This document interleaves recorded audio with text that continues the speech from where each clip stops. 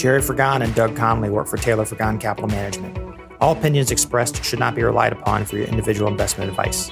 This podcast is for informational purposes only. Taylor Capital Management and its clients may maintain positions in the securities discussed.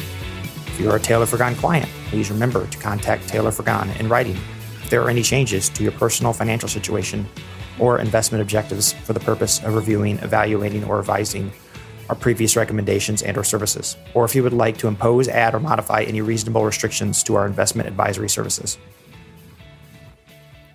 Welcome once again to the Long Only podcast. Gerry, how are you doing? I'm doing well, Doug. How are you? I'm okay. So he's Gerry I'm Doug Connolly, and we are here to talk about the subject no one likes, taxes. Gerry, when it comes to taxes, most people do taxes how I pack, which is waiting till the last minute, taking care of everything in the last hour, crying possibly. What are some things that we do as a firm to mitigate taxes?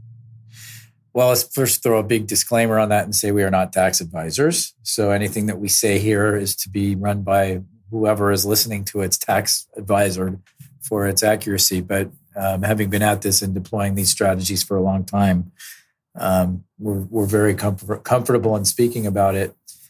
So I think the most common thing, as you say, is waiting to the last moment, end of the year, especially if they've taken some capital gains, and looking to then go through the portfolio and see anything that's a loss and sell it at all costs. Probably the worst possible time to do that because everybody else and their brother is doing the same thing. And then there's this thing called the January effect, which is titled that for the very reason that people sell in December, let's say, then they're buying back 31 days later. To avoid the wash sale rule. To avoid the wash sale rule, which says you can't buy and sell right in the same instant. In fact, you have to wait 31 days.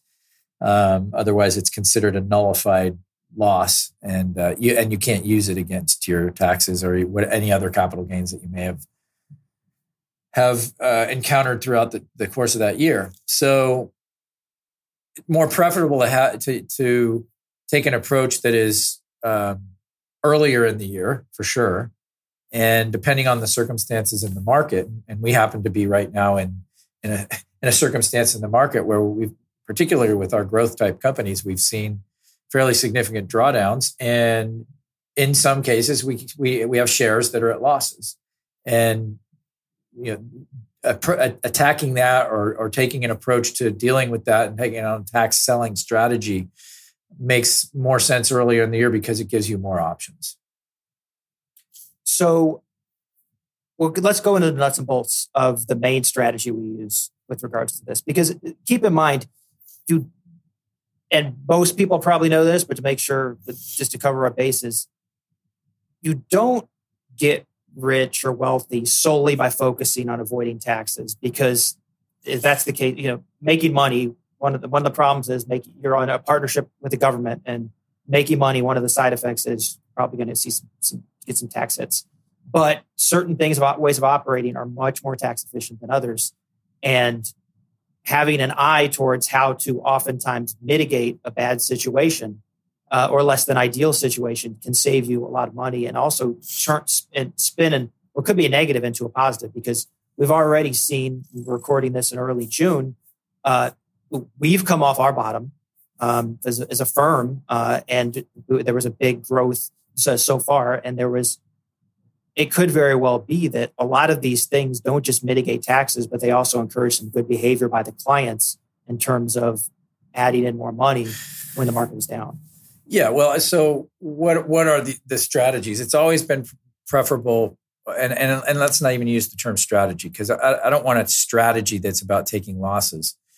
Let's call it a tactic that can be used in order to either offset current gains or potentially roll over realized losses into the future and then use them at some point in the future when you do have gains, which is allowed. Okay. And the preferable way, and I tell you again, in my long tenure in this business, that tactic of preferably getting new funds into the account and buying whatever the position is that may be at a loss. And what we're seeing in our portfolio, by the way, is a lot of situations where we might have a position that is not at a loss overall, or it might even be at a gain overall, but we have certain lots of shares in that position that were purchased at a point where it was at a higher price, and those are at a loss. And so we can go in, let's just as a point of example, say you have 1,000 shares of XYZ and you bought it at 15, and then you bought some more at 30, and now it's at 20. So you got a loss on, so you got a lot, a gain. Sorry, a loss on some shares, gain on another. So yeah, let's say you had 1,000 shares total, you had 500 that you bought at 15, and then another 500 you bought at 30, and now it's at 20. Those 500 shares that you bought at 30 are at a loss. The tactic we like is to take funds, go in and buy those 500 shares. And as the rules go with respect to the wash sale, is that you have to wait 31 days. And then you can sell your original shares. And you can specify which lots of shares or which shares you specifically want. You're literally specifying, I'm selling the shares that were purchased at $30 a share. And that books a loss. And what we have found is more often than not, when are you doing that kind of strategy? You're doing it when things that have been beaten up. And so rather than just outright selling, waiting 31 days and then buying back, because you're at risk. We know how quickly things move in these markets. I mean, my gosh, if a week ago, literally, you had taken on that strategy or taken on that tactic with any number of companies in the portfolio that we have right now, and you sold to take the loss, we've had some things that are up 30 and 40% in a week. not necessarily feeling really good about the fact that 31 days later, now we all know that 31 days later it might be back down again, but my experience has been that's not generally the case. In fact, what you're doing then is kind of killing two birds with one stone. One, you're adding money into the portfolio when it's down, okay? And two, you're putting yourself in a position to generate some tax losses that can be used either now, if you have gains in the current year, or rolled over into future years where, when you have gains, then you can use those losses as an offset. I would say I haven't run any specific analysis of this, but just from sheer, having done it so many times, I bet about half the time that we've taken that tactic, we've ended up without any losses to be able to take, because we're buying in at a point where things are down, and then they rally, oh my gosh, so much for the loss. Well, okay, fine, but let's use that same example of I bought 500 shares at 15, I bought another 500 shares at 30, now it's at 20. I buy another 500 shares at 20. Okay, at 20. The thing goes back to 30. Now I don't have a loss anymore, but I can always go in and sell those 500 shares that I bought at 30 with no gain, no loss, to bring my weighting back down to what I want it to be. And that's generally what we would do in that circumstance. And then redistribute any gain throughout the portfolio. Elsewhere. And in fact, it's one of the reasons why when we have a situation like this, the last time we saw the opportunity to do this in mass was back in the .com blow up. The 2001, 2002 timeframe was a period where we had on a much broader scale, kind of like we have today, a broader scale, be able to do this. And there were circumstances where we had, again, I don't remember exactly the amount, but there were years of rollovers, of loss carryovers that we had that when we did start taking gains again, we didn't have to pay taxes because we had the offsets of the losses. And doing it that way also, in my experience, has tended to not affect the overall performance of the portfolio. We're in, and what we do is try to, again, tactically look at what are the positions that we can, feel comfortable we're not going to be so overweighted that it could hurt us one way or the other. I like to do that if we have money coming into the account.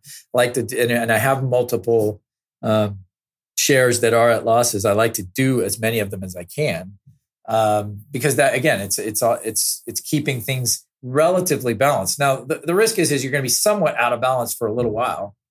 And then what I mean by out of balance is if you thought of in a perfect scenario, all of your positions are equally weighted. Well, you're not going to be equally weighted for a bit, but in a portfolio with 30 to 50 names in it, having a few that are a little bit overweighted and a few that are a little underweighted. I mean, the reality is that's how you end up most of the time anyway. Well, it could be, though, that also gets you back to proper weighting for a time anyway, because maybe you're doing it with a stock that's particularly beat up. And there's a third tactic on that, or another tactic on that. And I'll say third, if you think of what's the first tactic would be, end of the year, you're selling all your losses. Bad idea. I've seen so many people get hurt with that. Save money on taxes, penny wise, pound foolish. You end up losing more money than you would have paid in taxes by not being in when it rallies. Second tactic is what I just explained. Add money to the account, look for lost lots, buy those lost lots, wait 31 days, sell the original shares.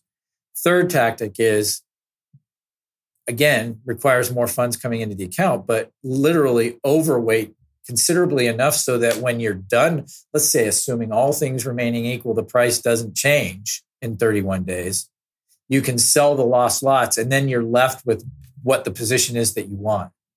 That it's the model weight. It's what if that position is in our model a 2% weighting, you buy enough so that when you finish unwinding, all things remaining equal, you still have a 2% position. So that would be the third option. And we should also disclaim that it's getting these on the mark is it's more art than science, because these do require having, making some sort of, for lack of a better word, prediction.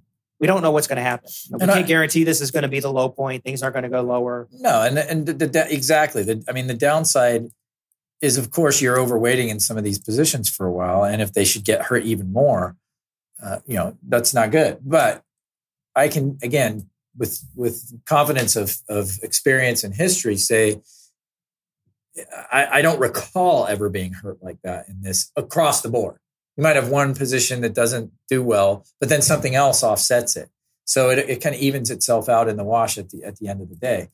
Let me preface all of this with, this is not something that we want to be doing. In a perfect world, we're not worrying about taxes. And I will also say that no matter what, even considering this tactic, we will never sacrifice investment decisions for tax decisions. We're doing this in the context of, it's okay from our perspective, from an investment standpoint, to be making this overweight for this period of time. In other words, we're comfortable with that from an investment standpoint first. If we weren't comfortable with all of this from an investment standpoint, we would not do it. What I'm saying is, and kind of your point about it's an art, not a science, we take great care to make sure that what we're doing is keeping the sensitivity of the entire portfolio as close to equilibrium as we can with respect to how will that portfolio perform versus a portfolio that's doing nothing. And again, our experience has been that we're able to, I guess just from our experience, be able to position things so that we've rarely had any kind of significant diversion or dispersion, I should say, of returns from a portfolio that's sitting there. Let's say one of our non-taxable accounts that doesn't need to worry about this versus the taxable account. It's been negligible.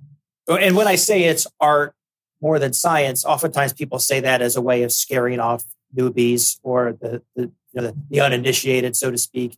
I was saying that when I said that, to be clear, it was that there's an element of this that we have to just make a call and go with it, because we don't know if the market's going to go up further or go down. Right. And we're stuck with basically being overweight now or overweight later. So that's the aspect that just people are going to have to get somewhat comfortable with. And undergirding all of this, though, is I wouldn't say one basic principle, but a basic principle is that we're using the relatively short-term carrot of tax savings to encourage the long-term behavior of adding money to the market when the portfolio is down. And largely speaking, that's probably served the investor much better than going into cash when the market is down a little bit. Absolutely. And again, I'll reiterate what I said earlier. So many times, and I'm going to say at least half the time, we've ended up where we didn't have a loss to take. But okay, so what? It worked out even better. So I mean, this is making lemonade out of lemons for sure. At least that's what we're attempting to do. And if we end up, going even a step further and making it better, great. But our sense is that kind of the worst case scenario is maybe, and by the way, we're not forced to sell in 31 days. We just have to wait at least 31 days, or I should say after 31 days.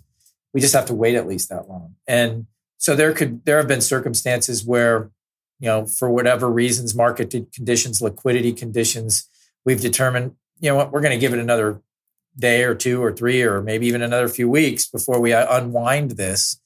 And that's part of the art aspect of it too. But something that we're comfortable doing, again, because we're not just going to blindly look at it from a tax standpoint. We're looking at it also from the overall investment standpoint and trying to make sure that we're not interrupting the investment strategy. But so in other words, don't make a tax tactic interrupt an investment strategy. And this has been over the years what we've found in difficult market environments like we have been in. This is something that we have found has had two big pluses: getting money in the account when things are down, and creating some tax losses where we can. In that moment, yeah. And that's what, let's face it, that's what we care about most of all. That's why we're having this conversation. Exactly. Because many of our tax decisions are made.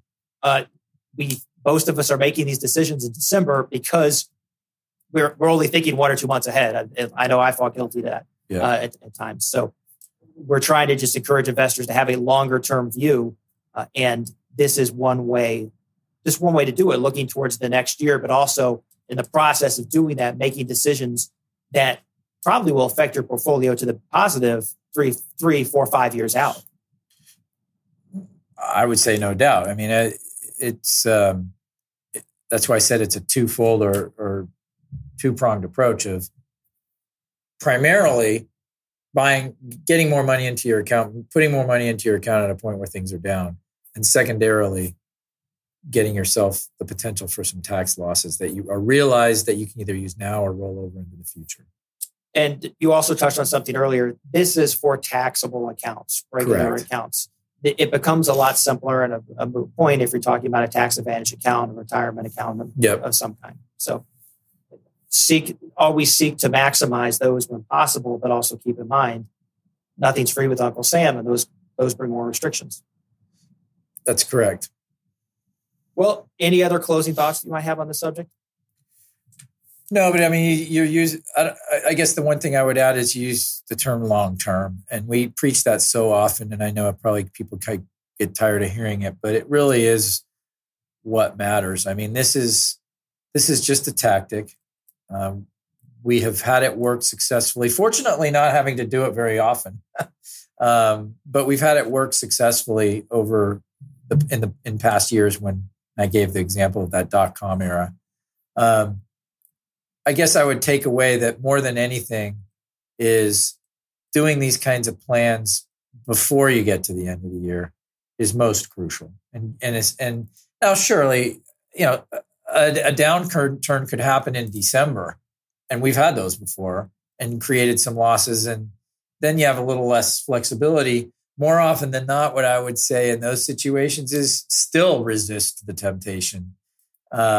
Sure, if there's positions that we're going to, thinking we're going to sell and we would have liked to maybe waited until January, maybe we'll accelerate that sale into December because we don't want it anyway from an investment standpoint. But more often than not, what we would do in that case is say, it's not worth the tax savings to risk the investment miss. And so often in that time of year, you're buying back at points where it costs you more by doing that transaction than by just sucking up and paying the taxes. But anyway, that's I think that's it. That's the only other thing I would add. Oh, I do have one question in closing. You mentioned this was done in the .com bubble. Why not during the Great Recession? Why wasn't it deployed then? To a great extent, we didn't have as many.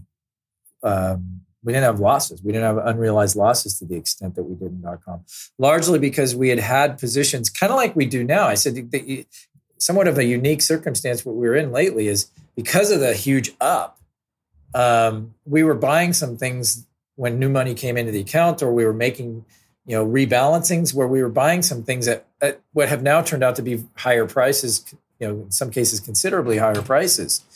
In the 08-09 era, we didn't have that same phenomenon. We had positioned ourselves in things that we had owned for quite a while and had not seen such big swings between things being up and things being down. And so there just wasn't that opportunity. The reason that this is coming up now is just what I said. We've had this big up run in 2020, 2021, and then this boom, this big hit that's happened here in the last 6 months. And so it's created this circumstance where we have a lot of positions where there's gains and losses within the same company. That's true. The action has been since 2019, very choppy. We've had two sharp downturns. And then whereas in 2001 to 2007, it was a relatively smooth ride. Much more smooth. Okay. Well, notwithstanding the dot-com era. Well, yeah, so let's say post-2000. Post-dot-com. Yes. So, all right, that makes sense. I learned something there. So I didn't consider how that might have factored in things. I'm very good. One of the reasons why I'm the co-host here is I'm good at playing the role of the uninformed investor. Some might say I'll be typecast.